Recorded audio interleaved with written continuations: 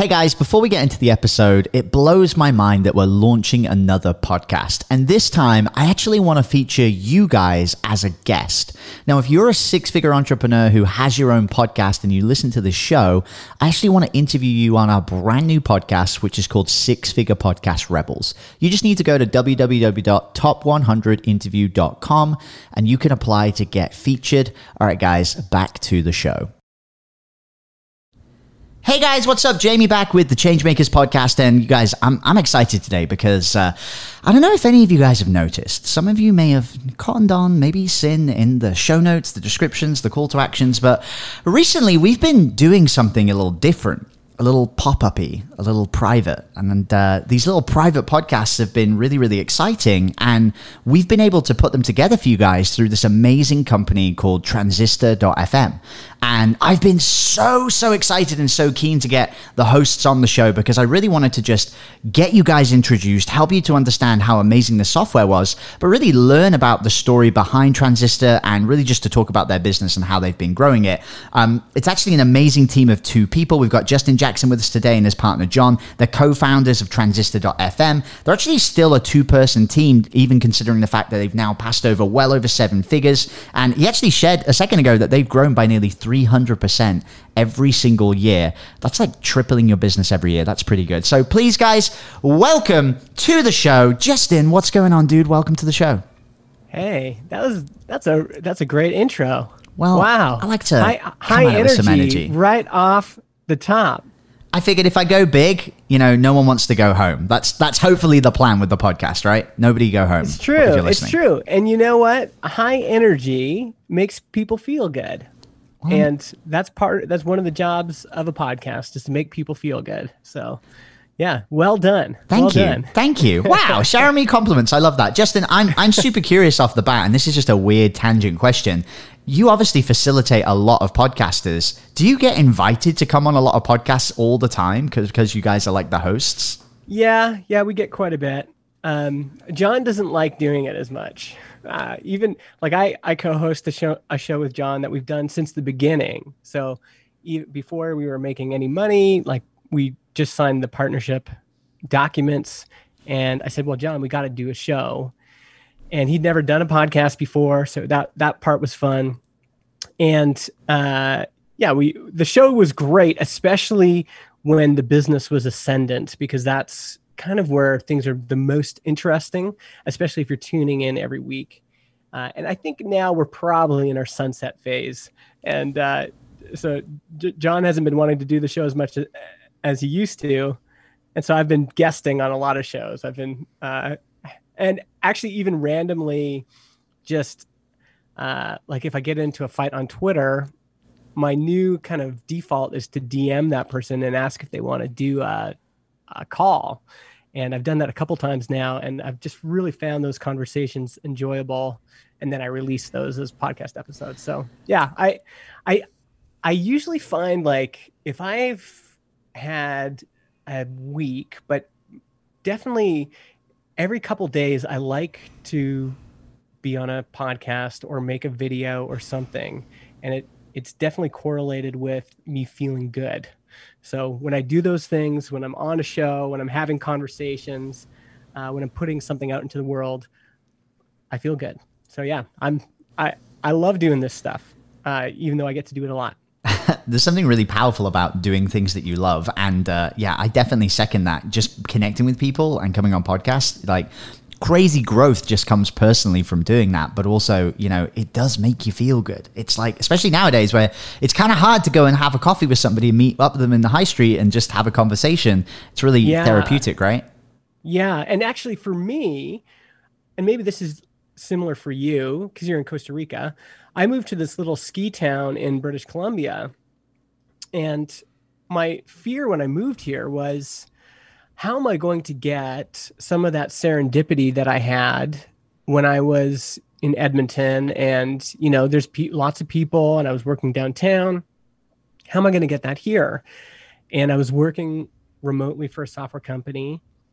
And that's when I started my first podcast was, well, what's stopping me from having conversations with the best product people in the world?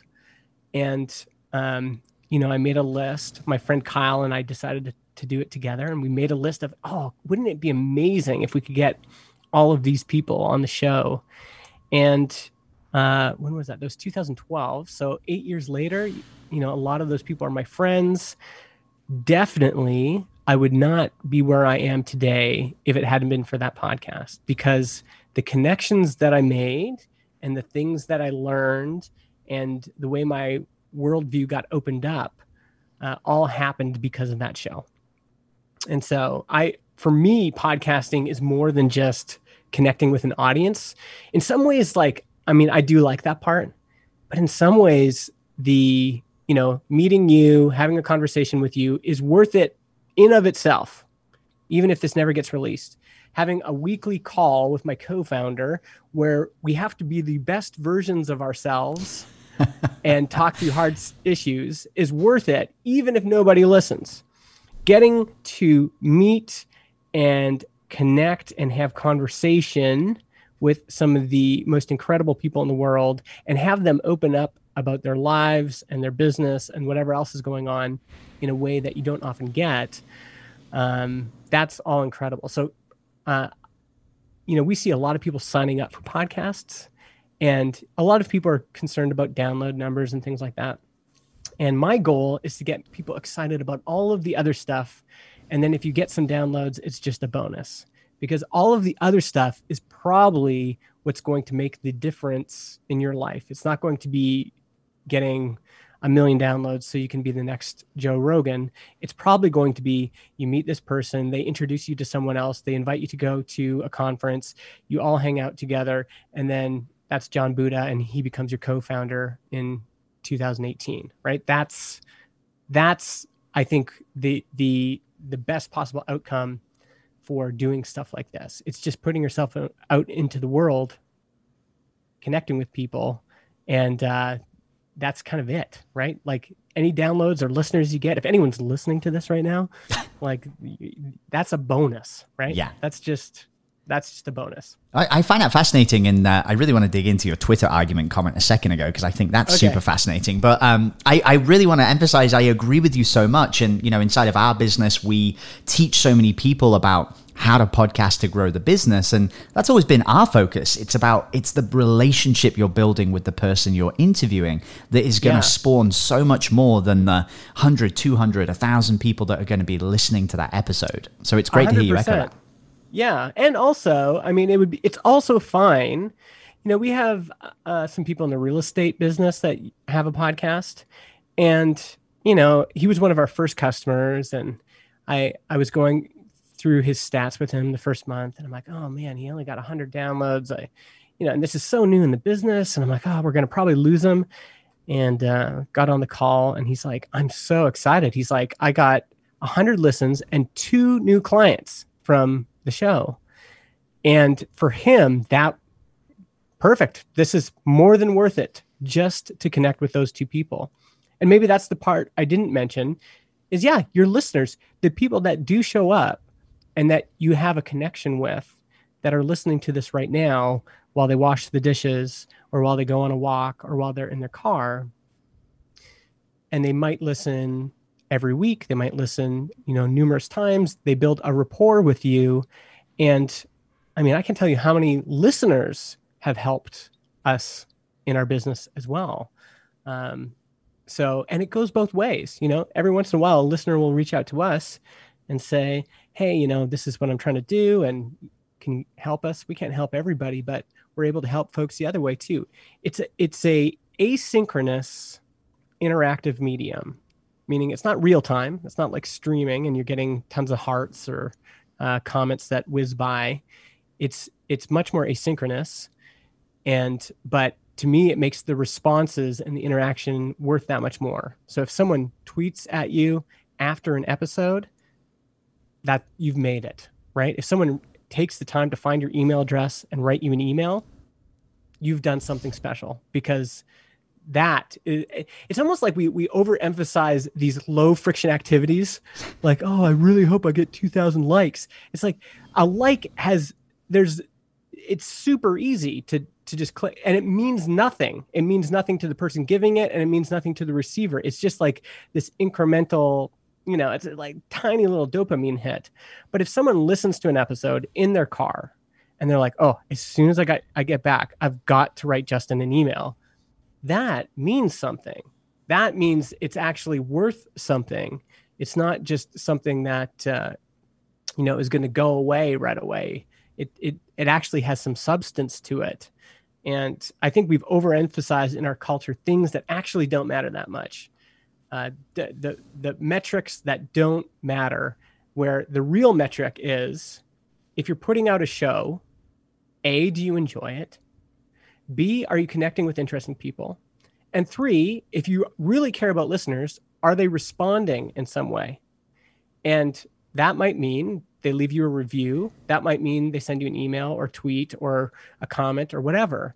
But when they do that, that is just so special because it takes work. It's not easy. And there's all sorts of folks in podcasting, especially, that want to make it easier. They want to build apps where we get hearts and other things. And I'm like, no, you don't realize that short-term gain stuff doesn't help anybody. What helps people is someone taking the time to write an email. What helps people is connecting with someone on Skype and talking something out. That's what helps. And that's in some ways why I'm so excited about the medium. I think it's just so different than everything else that's out there.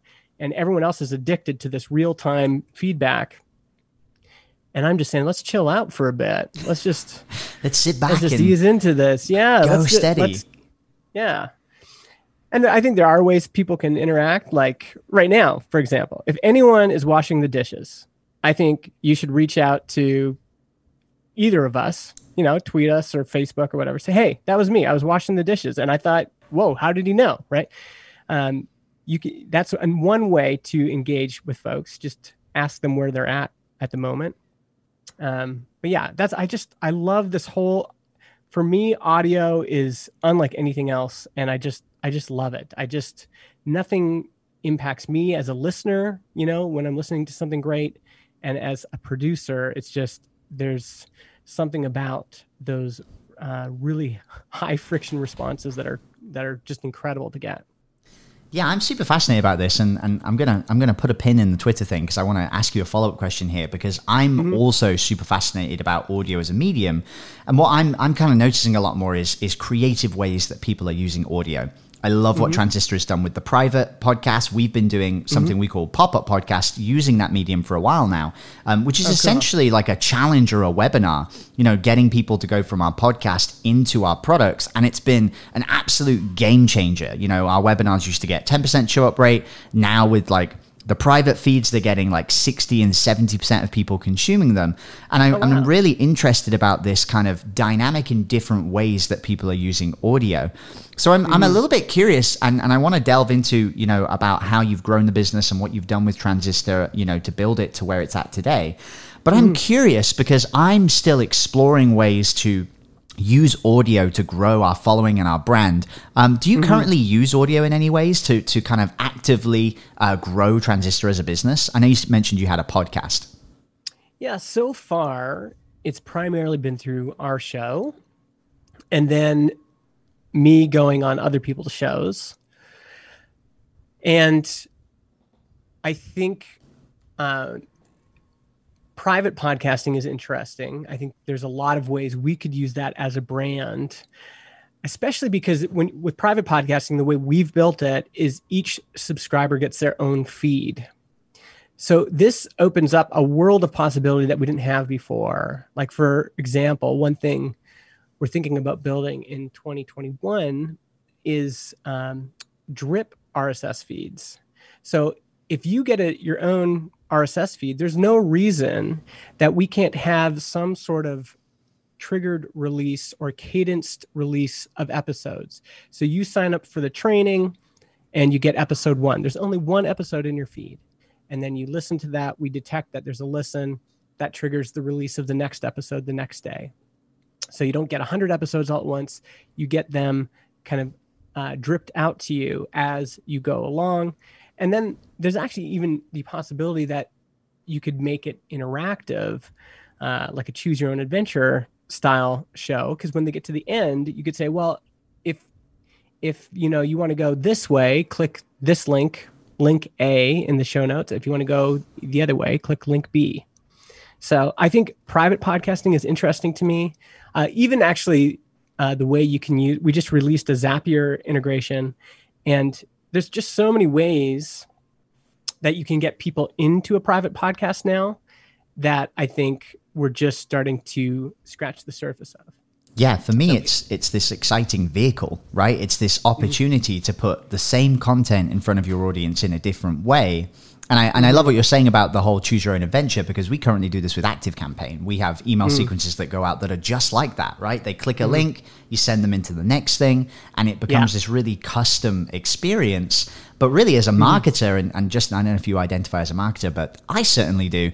It's really great to be able to give them those kind of custom solutions as they walk down the steps. Yeah, totally.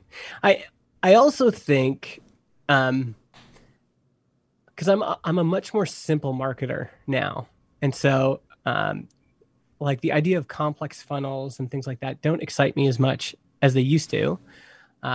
It's fine. It's just I've changed, and I think audio is still a fascinating medium for just me to be thinking about the Transistor brand and how we present it. And so even for me, just the simple act of recording and releasing audio, whether it's on our show or other people's shows, whether it's me writing a blog post and then saying, oh, you know what, I'm going to make a little audio equivalent for this blog post and publishing that as a one-off and embedding that in the blog post.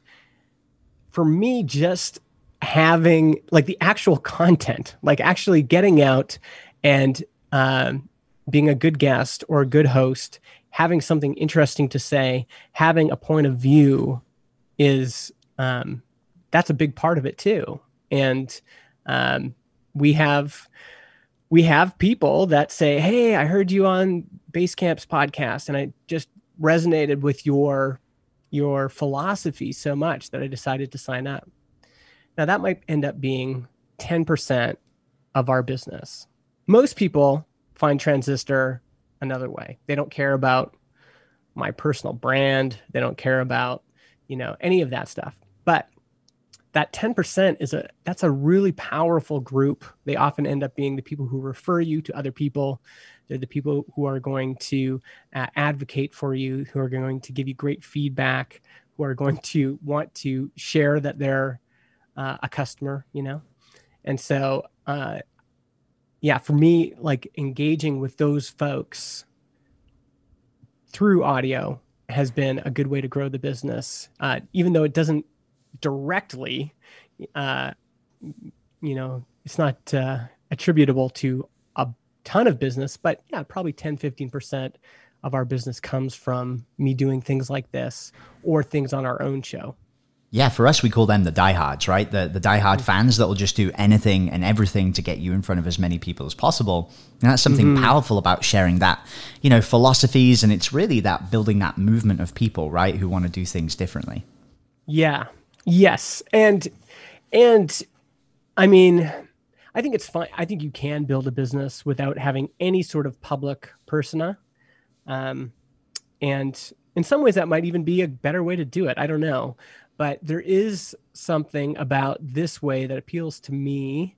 And I just like this idea of standing for something, of exploring ideas and putting those out into the world and having those ideas resonate with people and them saying, you know what, when my boss asks what podcasting platform we're going to use, I'm going to recommend Transistor. I just love what you're doing. And I think something about that is powerful and worth doing for me. I'm going to keep doing it. And you're right. There's going to be some people that resonate more than others, and they're your diehard fans. They might only give you, again, 10% of your business, but they're worth having, especially if brand becomes kind of your hedge in a competitive environment like we're in. Feature-wise, there's nothing we can do to really jump ahead of the competition. It's I think we have a great product. I think we've put a lot of work into usability, and we're adding new features all the time. But we've had tons of stuff we've done copied, and stuff that took us forever to figure out. And then, someone can just easily see that it's working and come along and copy it. And so what's going to be our hedge then? I think features, sure, that could still be a hedge. But one thing they can't copy is they can't copy our culture. They can't copy our values. They can't copy our brand. They can't copy John and I and all of the decades of life experience, connections that we bring to bear. And that's what we want to leverage more than anything is, yes, you sign up for Transistor, you're going to get great software. You're going to get great customer support. But there's going to be a bunch of other stuff that is worth signing up for, that's going to be attractive to you, that's hopefully going to keep you as a customer for a long time. No, I'm a big fan. And I think there's something to be said as well for enjoyment, right? It's one thing to build a super hyper successful, profitable 9-figure brand. But at the same time, if you can build a business that will thrive and give you everything you need, but you can also enjoy the process, right? The culture of it. Yeah. And that actually brings me back to that question about Twitter arguments, because I'm super curious to know, somebody that mentions Twitter arguments, that probably indicates to me that happens quite frequently, and probably means you're a little bit polarizing, which I love. What sort of stuff do you end up like squabbling with people about on Twitter? I love that. So the last big squabble was me and Jason Fried, who's the CEO of Basecamp, who's a friend of mine. But I think that the most important decision an entrepreneur makes is the market that they choose. The market you're in will determine most of your growth. That's something that Sahil from Gumroad said, and I think it just encapsulates it perfectly. And the metaphor I've used is business is a lot like surfing. So good surfers spend a lot of time in the water, paddling, learning to recognize weather patterns, learning to recognize the size and shape of waves that they might be able to ride. And what I think I'm seeing in entrepreneurship is a lot of folks just settling for whatever wave comes their way. Oh, this one looks okay. And then they get on it and it's too flat. Or, oh, this one looks awesome, but it's a tsunami. There's no way they're going to ride it. And in the same way that I'm going to ride different waves than Kelly Slater, I think entrepreneurs need to look at the size and shape of waves, match that up with their skills, every advantage that they bring to bear, and go after waves. Be strategic in going after waves that are right for you. If you're surfing all day and you're going after every little thing, you're going to tire yourself out. You're never going to hit the wave that's right for you. And so along with that, I think being able to recognize the wave before you go after it is important. And I think the same is true for business. So, and to me, the wave is market demand. So as you're looking, and this happened for us in podcasting, I've been in podcasting since 2012. And for a lot of those years, podcasting did not seem like a good market. Lots of DIYers, lots of hobbyists, lots of people who didn't want to spend money. And then 2016, 2017, the tide starts to change. I can see that something is building. Momentum is building. And the reason I noticed the wave is because, I was passionate about podcasting. I was in the water, right? I wasn't at home playing Xbox. I was in the water. I was paddling around. I was part of podcast forums and paid podcast newsletters and all sorts of stuff. So I'm in the water and I recognize that this wave's coming. And I felt like, this could be something here. There could be something here. And then when John contacted me and said he was thinking the same thing, I said, okay, well, we got to do this then. This just seems like a good opportunity for us to pursue. Whereas the other things I tried in the past, they were reasonable, waves, but they were short-lived. And I didn't think a lot about the market. How many people want this today? How many people are going to want this tomorrow? How many people are going to line up again for this the day after that? And that is market demand. It's like how many people are out there that are searching for this. And podcasting is just a great example because a lot of people find us by just typing in podcast hosting into Google, right? They're searching for something specific. And so we can literally track the interest in that, how our searches for podcast hosting going up or down. They went way up at the beginning of the pandemic. April, May, we had crazy months. And so did everyone selling podcast microphones and podcast recording software, and everyone was up, right? What caused that? That's market demand. All of a sudden, there was all this latent demand, people that secretly wanted to start a podcast or had been thinking about it, but they had no time and space to do it, suddenly have the ability to do it. So that latent demand gets pushed into active demand, and the wave got bigger in April and May. And so I think this is the key. Jason just thinks about things differently than me. And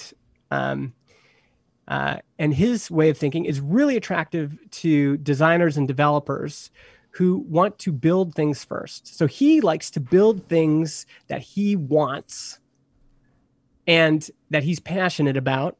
And then the market's either there or it's not. And it works for him, partly because he got lucky with Basecamp. So his first thing that he launched was very successful. And if your first thing that you launch is really successful, that helps, because now you've got lots of margin to try other things and see what happens. And it's still arguably the most successful thing that they have. And for me, the most interesting part is actually not as much building the thing as it is looking at the market, connecting with the market, figuring out why do people buy, connecting with people, customers that I like. And that's probably why I'm drawn to this whole philosophy in the first place, right? So I think that was when we got on the microphones, what revealed itself is we just have a different preference based on our experience. This is probably every argument that's ever happened in the world. We have a different preference based on our experience. We emphasize certain things more than the other person, even though we actually agreed that they were all important. For him, the emphasis is more on building things you want to build and then seeing what the market says and controlling your costs so you have a lot of margin. On my side, and partly because I had a lot of ideas that just didn't work right off the bat or were short-lived, when it came to doing Transistor, I was like, no, this has got to be a good opportunity. I'm not going to bring myself through all that hell again to launch something that's mediocre or short-lived or whatever. I want to know. And it was also informed by my friends. I had a couple friends who kind of opened my eyes and opened their checkbook to show me what they had inside. And I just realized that market matters. One of my friends, Taylor Otwell, has written one of the most popular programming frameworks for PHP. PHP is kind of an old, crusty programming language. But PHP has a benefit, has an advantage, in that there's millions of people that use it. Millions and millions and millions of businesses and individuals make their living with PHP. And so for him, and my guess is that even if you spent $25,000 per programmer, PHP programmer in the world, that's billions of dollars being spent just on salaries. And so for him to build a multi-million-dollar business off that, billions of dollars are being spent just on salaries. All he has to do is shave off some of that demand and have that in his business. And that's millions of dollars. And I see too many people, I know this is popular, but that are talking about niching down, find a little tiny niche. And niche there's some semantics here. Some people say niche just means reasonably focused. That's probably okay, but often people say, well, no, I'm going to build this tiny little business. Like I just need 20 customers.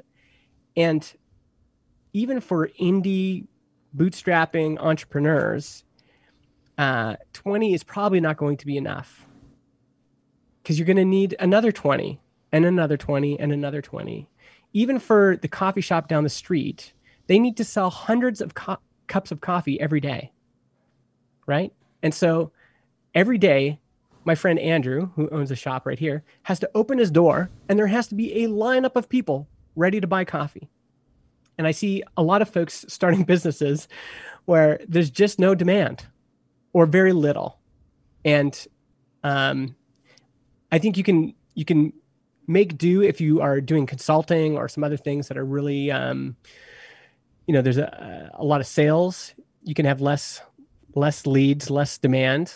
But for software especially, and a lot of digital products are mostly about volume. And so if they're mostly about volume, that means you're probably going to need hundreds of trials or hundreds of leads. And, you're going to convert a percentage of those, and you're going to have a percentage that don't buy from you anymore and cancel. And it just, for me, the feeling of riding a wave and going, wow, there's a lot here. Like day after day, there's just more energy in this wave. And I don't have to start over again. Like I don't have to have the wave die and then we go, okay, well, I got to go back out in the water and look for another wave. I'm just riding this wave. There's no guarantees on how long it'll last, but the feeling is so different than other things I've done. And so, for me, that's what I emphasize. And I think the arguments on Twitter are mostly people getting tired of me talking about it, but it was so significant to me that I felt like I just couldn't shut up about it. Well, I definitely want to echo this, and people in my audience will be laughing right now because they'll notice that 5 weeks ago I was like, hey, I just started surfing, and now we're chatting about surfing, so that's very exciting. Perks of living in Costa Rica now is you can't live here and not surf. So definitely was loving all of the analogies there and following along and being like, yeah, my identity's kind of marketer / surfer now. I'm getting towards that. But definitely echoing what you say, this is something that I talk about constantly when it comes to market. And, it's hilarious to think about. I remember an old story that someone told me once about, shifting from the stock market, trading the stock market, shifting to Forex, because it literally was 100 times the size of the market. And he just needs to shave off that tiny thing. It was something like, 800 billion a day traded in the stock market and 70 trillion in the Forex market or something along. Those numbers are way off, guys, but, to give you an example. So I'm definitely resonating with that. So Justin, you've talked about market demand. You've talked about, a little bit about what, is kind of important to you with podcasting. And I really want to shift gears a little bit and to talk a little bit about what it was like starting off with Transistor and just those first couple of surges of growth and how you got that initial boost. Because, and just to pre-frame and help you understand why I'm asking this, I know a lot of people right now are looking at SaaS models. A lot of people see software as a service as a huge vehicle for kind of exponential growth. So I'm curious to know a bit about what that was like, because you guys are bootstrappers, just like most of the people listening to this. So can you take us through that a little bit? Yeah. So again, just it's a little bit unfair for Kelly Slater to say, well, here's how you surf is, you start when you're 10 and then there are a ton of life events that contributed to Kelly Slater being a great surfer. And likewise for John and I, there's a bunch of things that we bring to bear that helped us. And I think that's really the first lesson is, and we were older. We felt, I remember when we started Transistor and I tried some other things. I just come out of a really hard personal time and was feeling not great, but hopeful. But I was kind of to John, I was like, this is my Rocky. If this doesn't work, I'm out, And he reminded me that there was 4 other movies of Rocky after the first one, but that, I just felt tired, but it turns out being 40 or close to 40 at the time, had its advantages for us. We had just decades of experience, decades of relationships, decades of audience, people that were following us, decades of skills, and have learning what really matters and what's just kind of like extra cruft.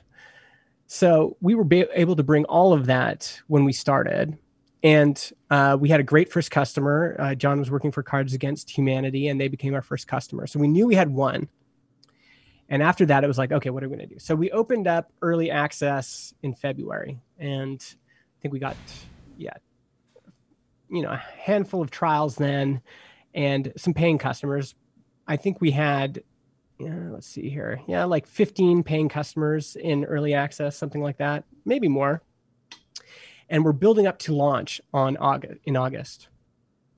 We launched, had a spike, and then it kind of gradually went down. So between my personal audience that I'd been building up forever and John's contacts and my newsletter and everything else, I can't remember exactly how many customers we had at the time, but it was like, I think when we were at $700 in recurring revenue before we launched, and I'm like, okay, if we double this, that would be great. And I think we ended up getting to $2,000. But then it's like, what's going to happen now? And the real traction was when it went beyond our personal circle, when it went beyond my personal audience, when we started to be able to tap into the thousands of people that are searching for podcasting, podcast hosting. How do I make a podcast? How do I upload a podcast to Apple Podcasts? And that's when we really started to grow. That kind of, if there was a dip after launch, I think we really started to hit an inflection point in November, December of that year. And then it was just like, it just grew and grew and grew and grew. And then it felt like, wow, we're riding the wave. Like, here we go, And it's not like it was hard. Like, we have the benefit of me, of us journaling this whole thing on the podcast, right? So I can't really lie. I remember writing an article in July, right before we launched, going, how is this going to happen? Like, I was thinking that, I used one of these forecasting tools. I'm like, okay, we get to $1,500 MRR when we launch. How long will it take us to get to kind of default alive, 20K, 10K each a month in revenue? And the model spit out this number that would take 5 years. And I was like, I don't think I can do this. It's just going to be too long. And we ended up hitting that number by the end of that year. By August of that year. So it happened way faster. And the hard part with SaaS is that at the beginning, it's like, okay, I got $700 a month. And I was like, okay, I got $1,500 a month. So you've doubled, but it doesn't feel great. Okay, I got 3,000. Great. 6,000. Okay. And then you hit 10K and it's like, oh, okay, now things are happening. And if it continues to grow, you get that compounding growth because you're not having to replace all that revenue every month. Mm-hmm. Most of the revenue stays if you've got a good product and a good market. And so, the next month you've still got most of the money from the month before, but you've got more money, new money, and then it just keeps adding to itself to the point where, I think we both hit our like comfortable margin of like financial wealth this year for sure. We're not like multimillionaires, but we are very comfortable and we have a really good lifestyle. And when SaaS works, it is just one of the best business models ever, especially for independents, because instead of having to, in consulting, you've got to go out every quarter and find new clients. With info products and courses and things like that, you have to constantly be launching. And that can be a good market too. By the way, my friend Adam Wathen sells one-time digital products. And if you can make enough sales when you launch, then that can be a great market. I would love to have his business. But SaaS is great in the sense that it's just every month after month, it grows, and you serve customers and you take care of them. And even if you had 20 cancellations one week, you're still fine. Mm-hmm. Mm-hmm. No, I love that. Justin, I want to get a little tactical here, because a lot of people listening to this right now watch that growth curve and they say, wow, that's exciting. I know you talked a lot about market demand, getting the right market, having experience, having that great product, have the word of mouth. What were the tactical things you were doing to actually get that growth and to put it out there? I know you mentioned, you said you were doing the podcast and some articles as well. What did that look like? Yeah. So, I mean, for most products, people are searching for it. That's how most, like, this is why DTC, like direct to consumer, is a little bit confusing to me, because direct to consumer, I've seen my wife buy things on Instagram, but there's no loyalty there. She's like, she'll see something and order it, and then, often forget about it. And then if it gets delivered, it's a miracle. And it's not like, I can't think of any time where it's like that DTC brand that she saw on Instagram ended up becoming like she became a lifetime consumer.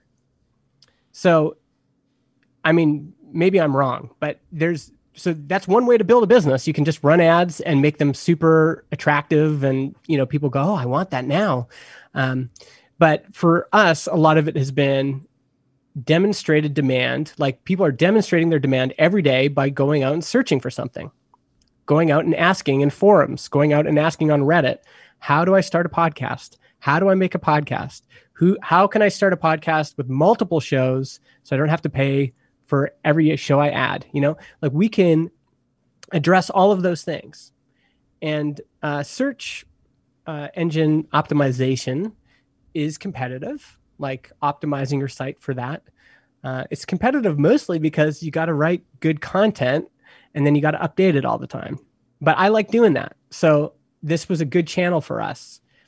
And then in partnership with that, we have affiliates who also have websites or audiences or newsletters, and they recommend our product to people who are asking, and then they get a pretty sizable commission. They get 25% ongoing of revenue. So that was another interesting one, is that I think there's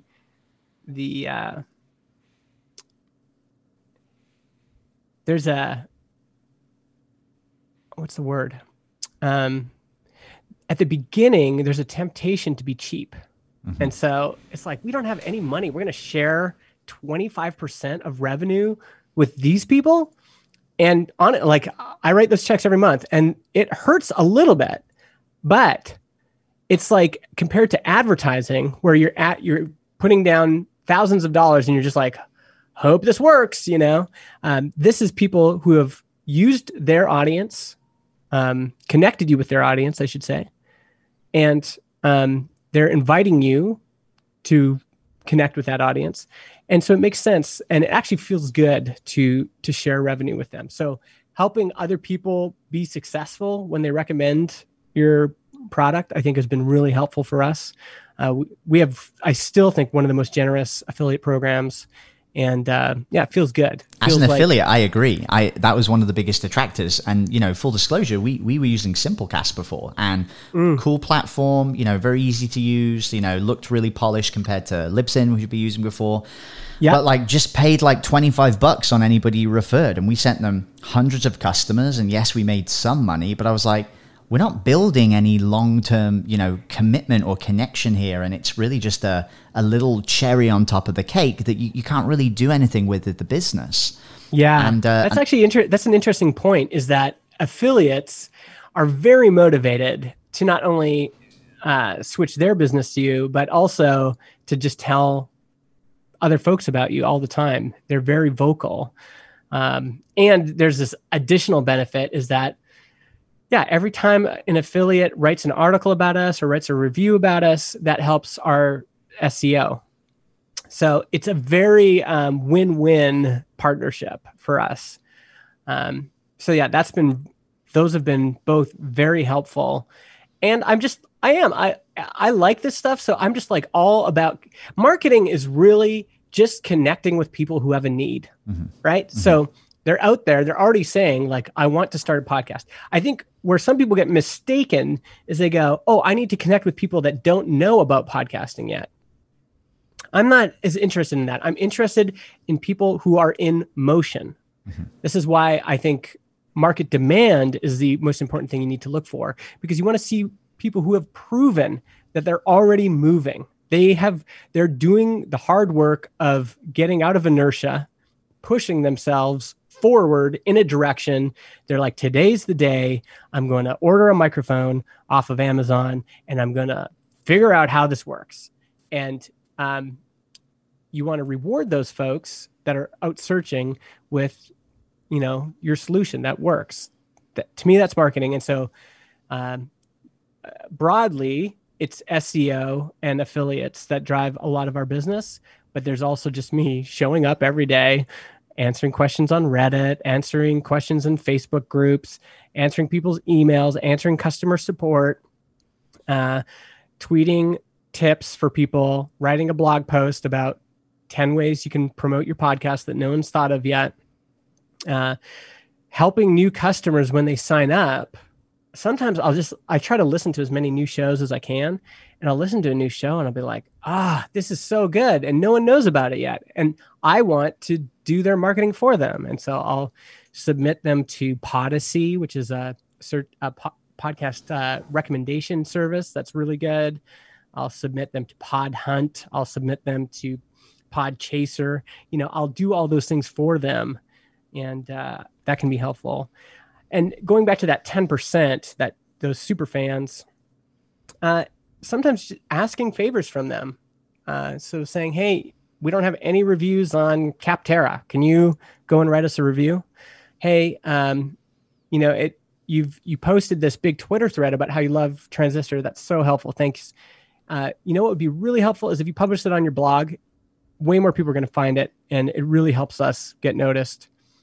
And those super fans are more than happy often to do those things for you, especially if you keep rewarding them too. Like I try to help out those people whenever I can. So all of that machine is what works for us. And it's actually not very sophisticated like I mentioned, in an automation way. We don't have a lot of funnels.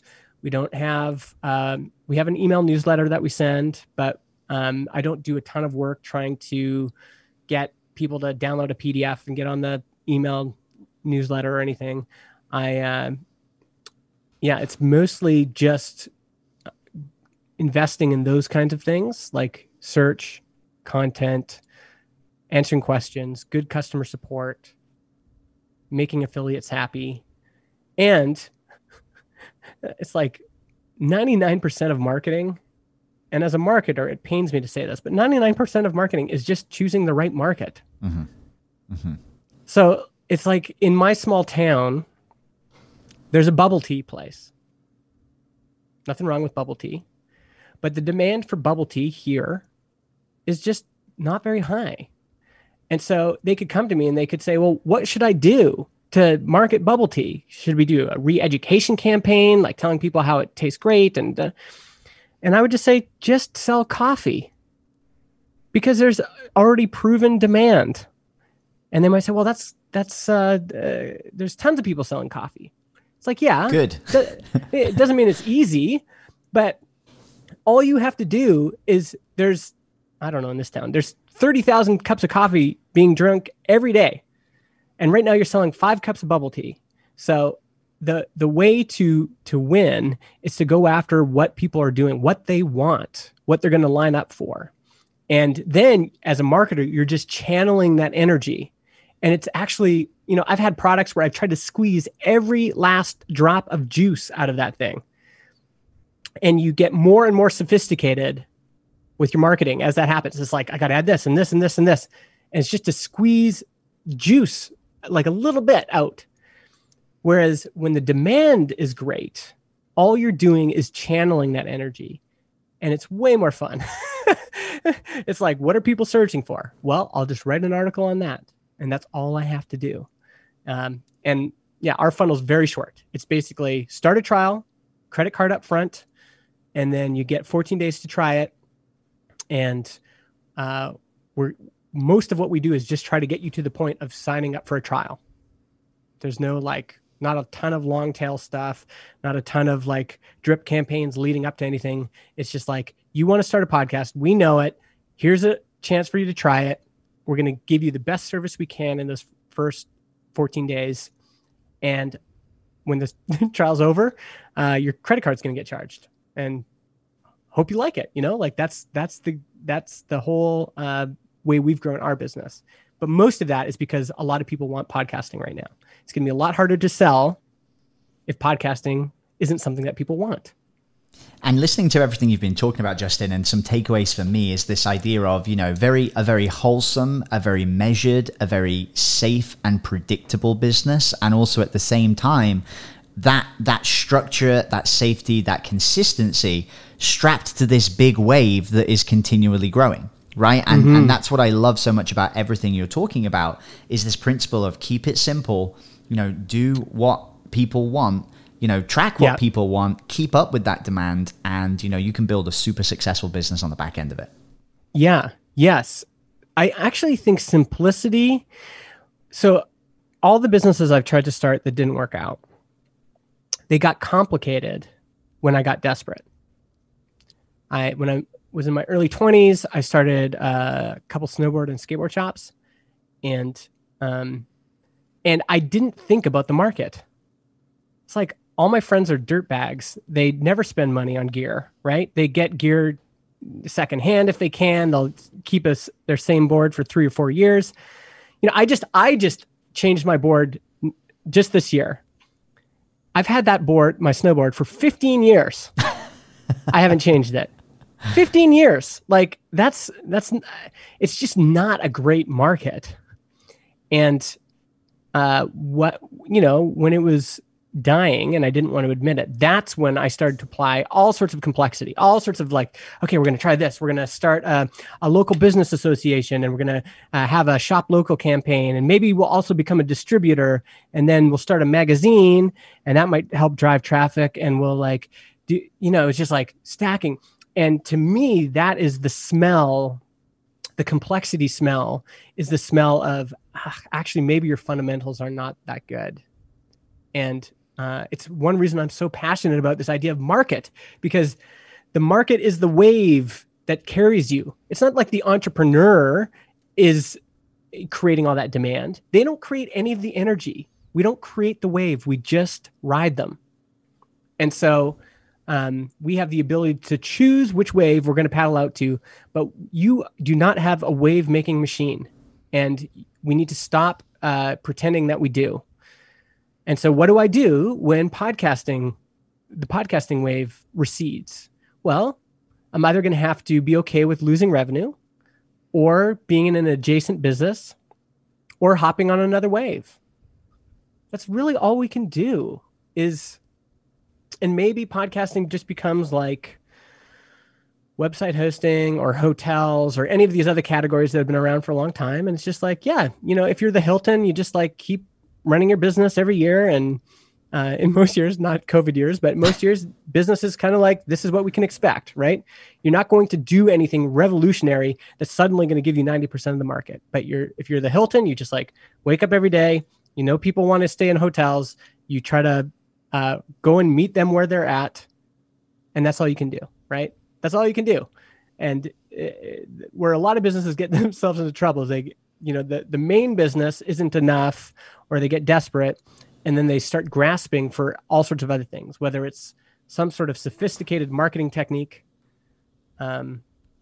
or it's, some crazy business idea or something.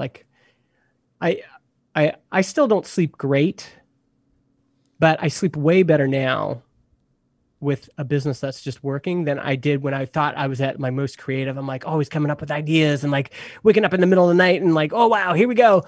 And it turns out I was just anxious and, just grasping for something. Whereas you can only know so much before you you take the plunge. But, looking at the fundamentals of a market and going, okay, well, that looks pretty good. Maybe I'll go into that. I think I can win there. I think that's the best approach.